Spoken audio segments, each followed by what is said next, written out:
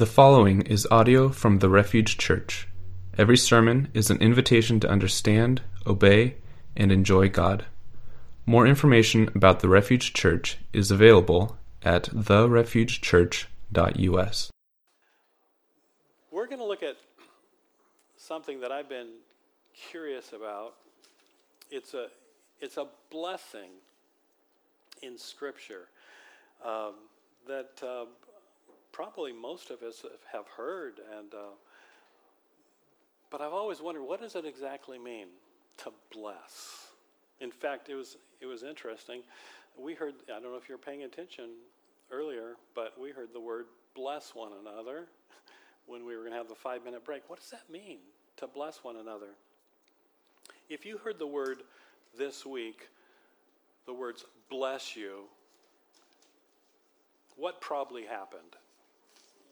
That's right, somebody sneezed. It absolutely baffles me why the only time we really bless people is when they sneeze. So, being a scholar, I did a Google search. That's what scholars do. To find out why do we bless people when they sneeze? I mean, why not when they choke or cough or, well, I'll leave it at that. So I did a search. This is why you do it, okay? And we're going to have you raise your hands if you fit in this category. Some people thought you ran the risk of sneezing out your soul. And whenever a sneezing attack happened, so saying bless you offered some protection. Okay, how many of you, that's why you say bless you? Okay, one, thank you. Good confession. It's not true, you don't have to worry about that anymore, okay? Others also thought that the devil could steal someone's soul when they sneezed. Now, how many of you would be in that category? Okay, one right here. Oh, you're eating an apple. Okay, sorry. Another line of thought was that evil spirits used these moments to rush into the body. I won't make you raise your hands, okay? Probably one of the most common was, one of the symptoms of the bubonic plague was coughing and sneezing, and it's believed that Pope Gregory I suggested saying, God bless you, after a person sneezed in hopes that this prayer would protect them from an otherwise certain death. That's probably why most of you say bless you, but we're in an advanced society now, so we don't say God most of the time. We just say bless you, so we get along with everybody. One more. There was also a school of thought that people actually died for a brief moment when they sneezed. So uttering bless you apparently encouraged the heart to start beating again. Now that's helpful. Then there was this person who said, or maybe it was a very English and downbeat, good job on not croaking, because the person was still alive. I like the conclusion of this scholarly research that I did. It says, though we still insist on blessing every sneezing person under the sun, there's no real reason behind it. It simply feels mandatory. And for me, it actually is hilarious. It happens in our office all the time. I mean, somebody sneezes and somebody says, bless you, and I'm thinking, why? And often I'll say, bless me too. I mean, I didn't sneeze, but bless me. So what does it really mean to bless someone? And are we blessing one another? And how can we be a blessing? For those of you that are old like me, one of my favorite hymns, it's an old hymn. I'm going to read it. It's called, It Says, Make Me a Blessing. And I love it. It says, out in the highways and byways of life, many are weary and sad. Carry the sunshine where darkness is rife, making the sorrowing glad. Make me a blessing. Make me a blessing. Out of my life may Jesus shine. Remember that phrase, because we're going to see almost those words. Make me a blessing, O Savior, I pray. Make me a blessing to someone today. Tell the sweet story of Christ and his love. Tell of his power to forgive. Others will trust him if only you prove true every moment you live. Give as 'twas given to you in your need. Love as the Master loved you. Be to the helpless a helper indeed. Unto your mission be true. Make me a blessing, make me a blessing. Out of my life may Jesus shine. Make me a blessing, O Savior, I pray. Make me a blessing to someone today. So our question this morning is, how do we bless one another? How can we be a blessing to one another today? And we're gonna look at Numbers chapter 6.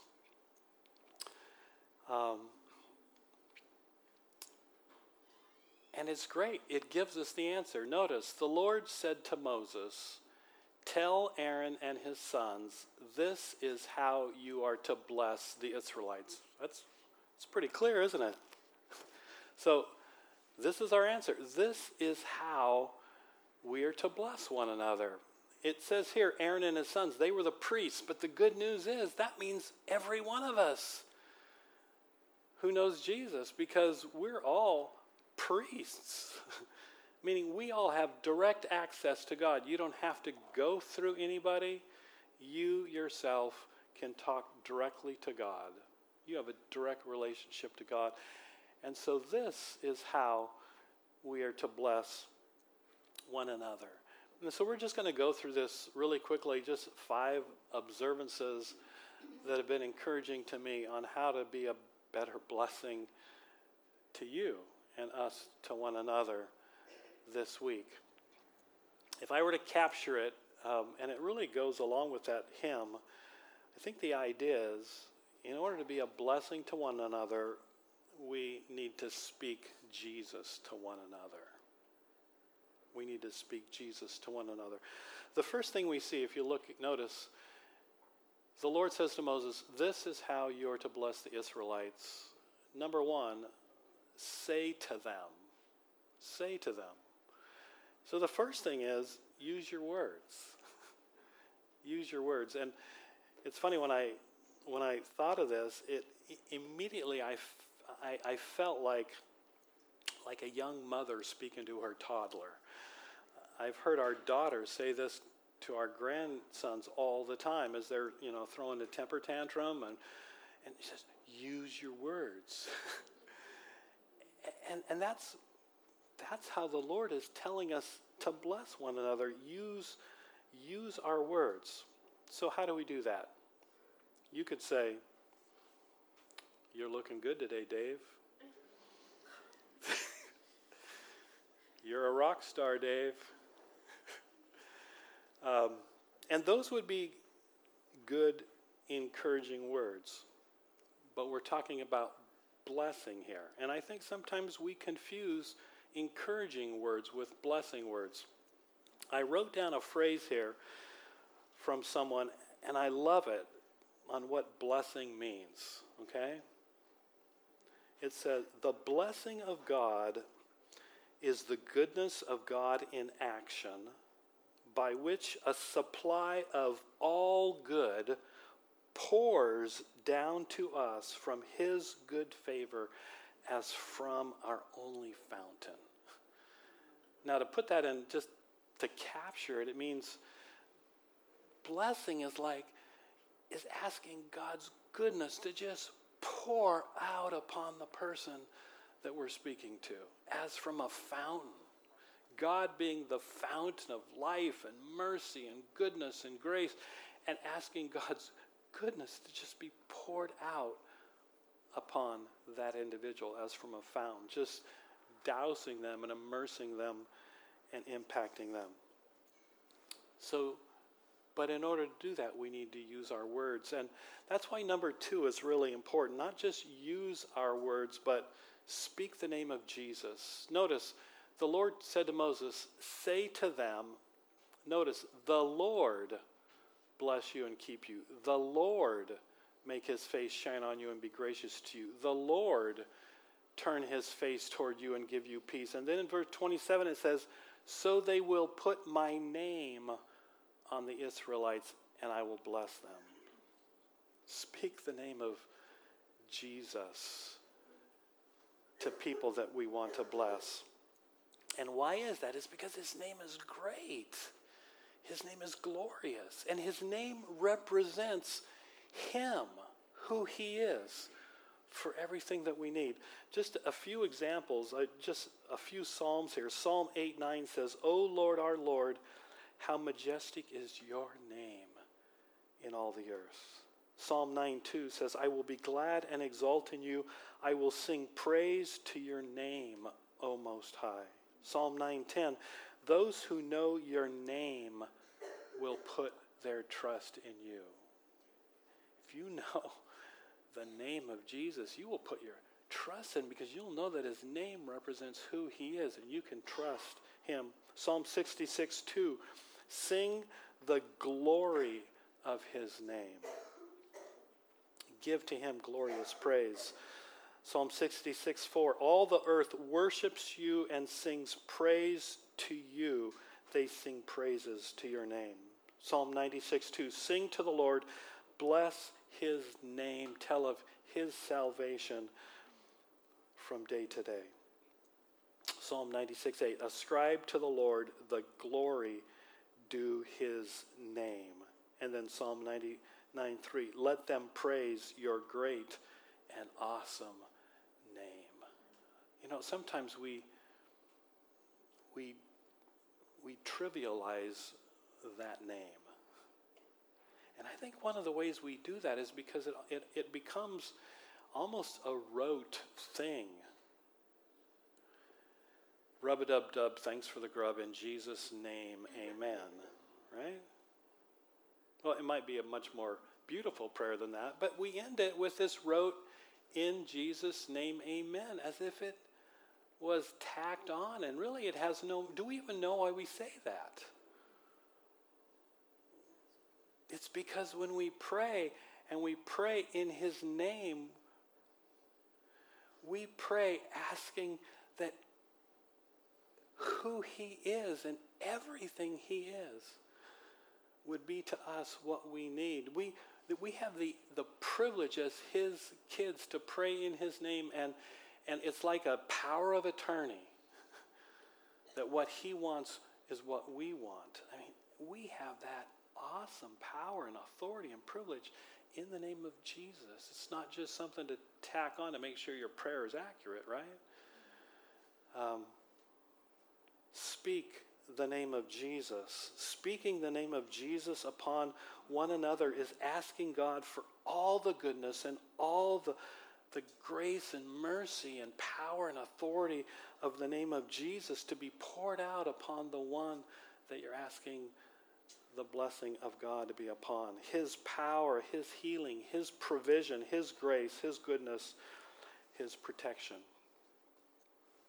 You know, you can speak my name at the Coffee Oasis, and it might get you special treatment.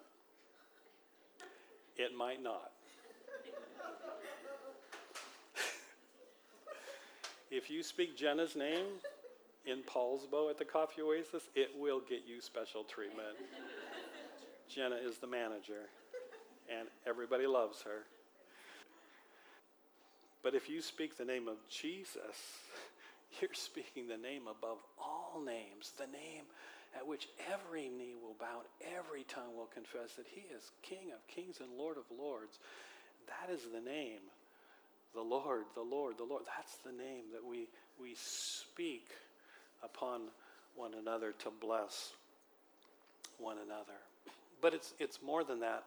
And that's why I love what it says as we speak blessing and as we speak the name of Jesus, what we're doing in this little blessing here is we're communicating to one another the glory of Jesus. That's what I notice. It says, the Lord make his face shine on you. The Lord turn his face toward you. In Exodus 33, I love this.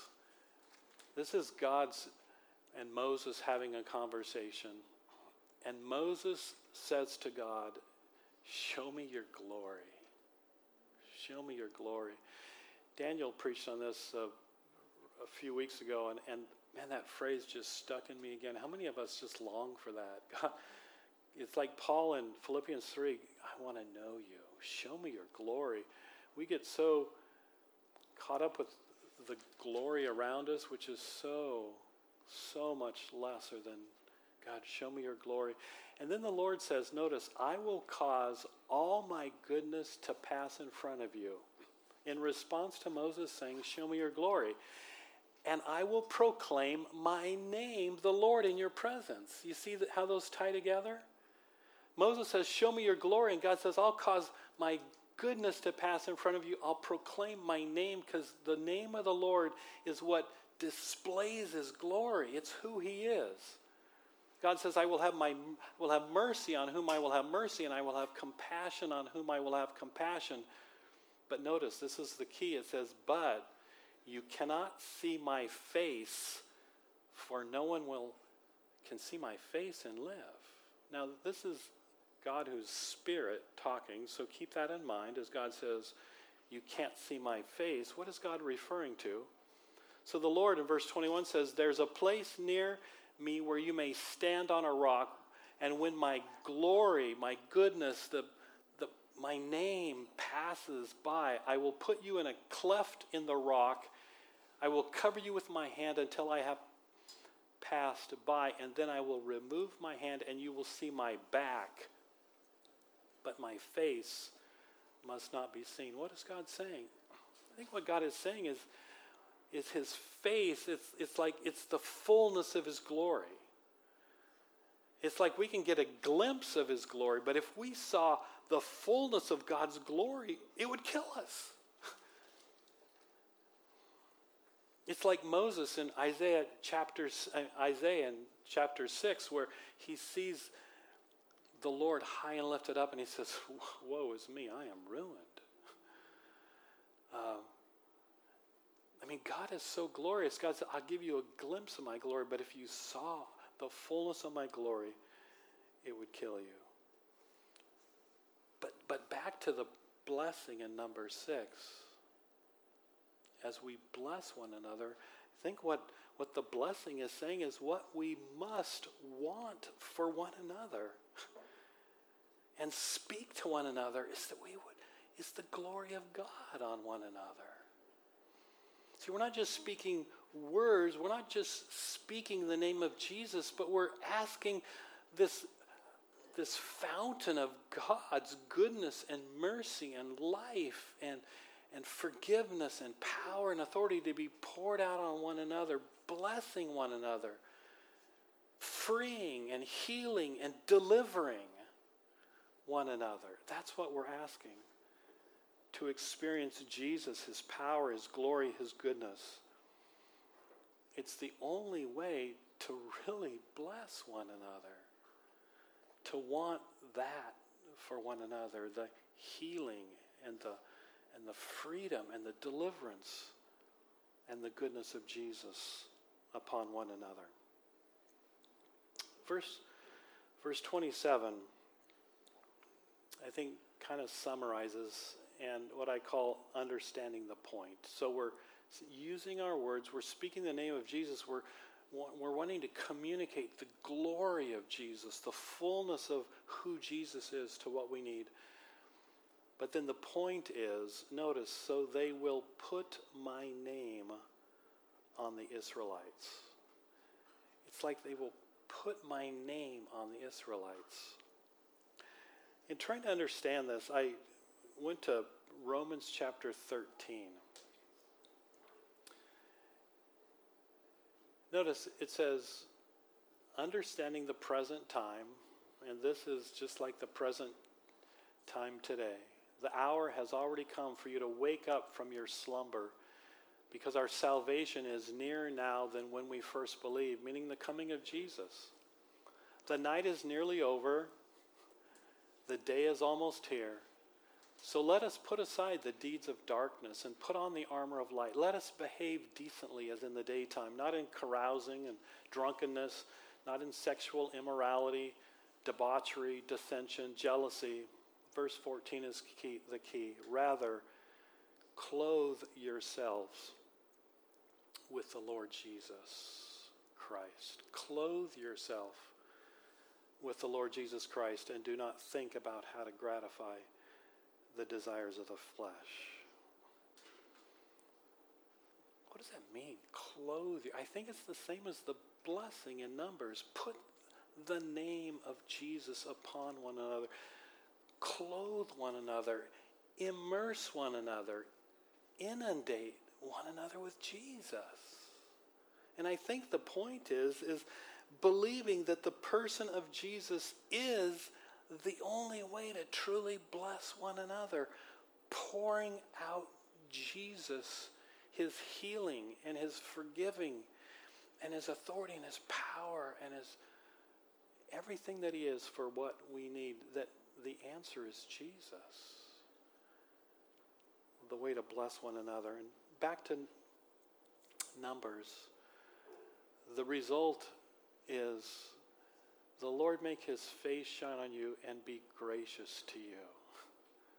The Lord turn his face toward you and give you peace. And the results are God's grace and God's peace just being poured out on our lives. And I don't know if that sounds familiar to you, but it's how Paul opens most of his letters, right?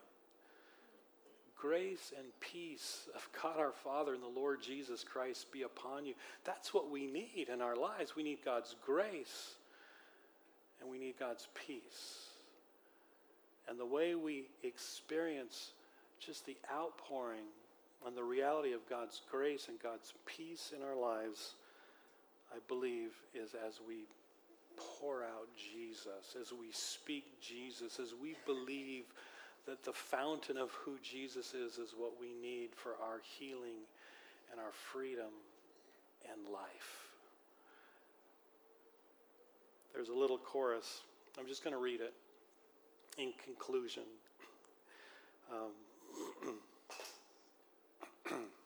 Actually, maybe we could. It's a little chorus that says, Jesus, Jesus, Jesus.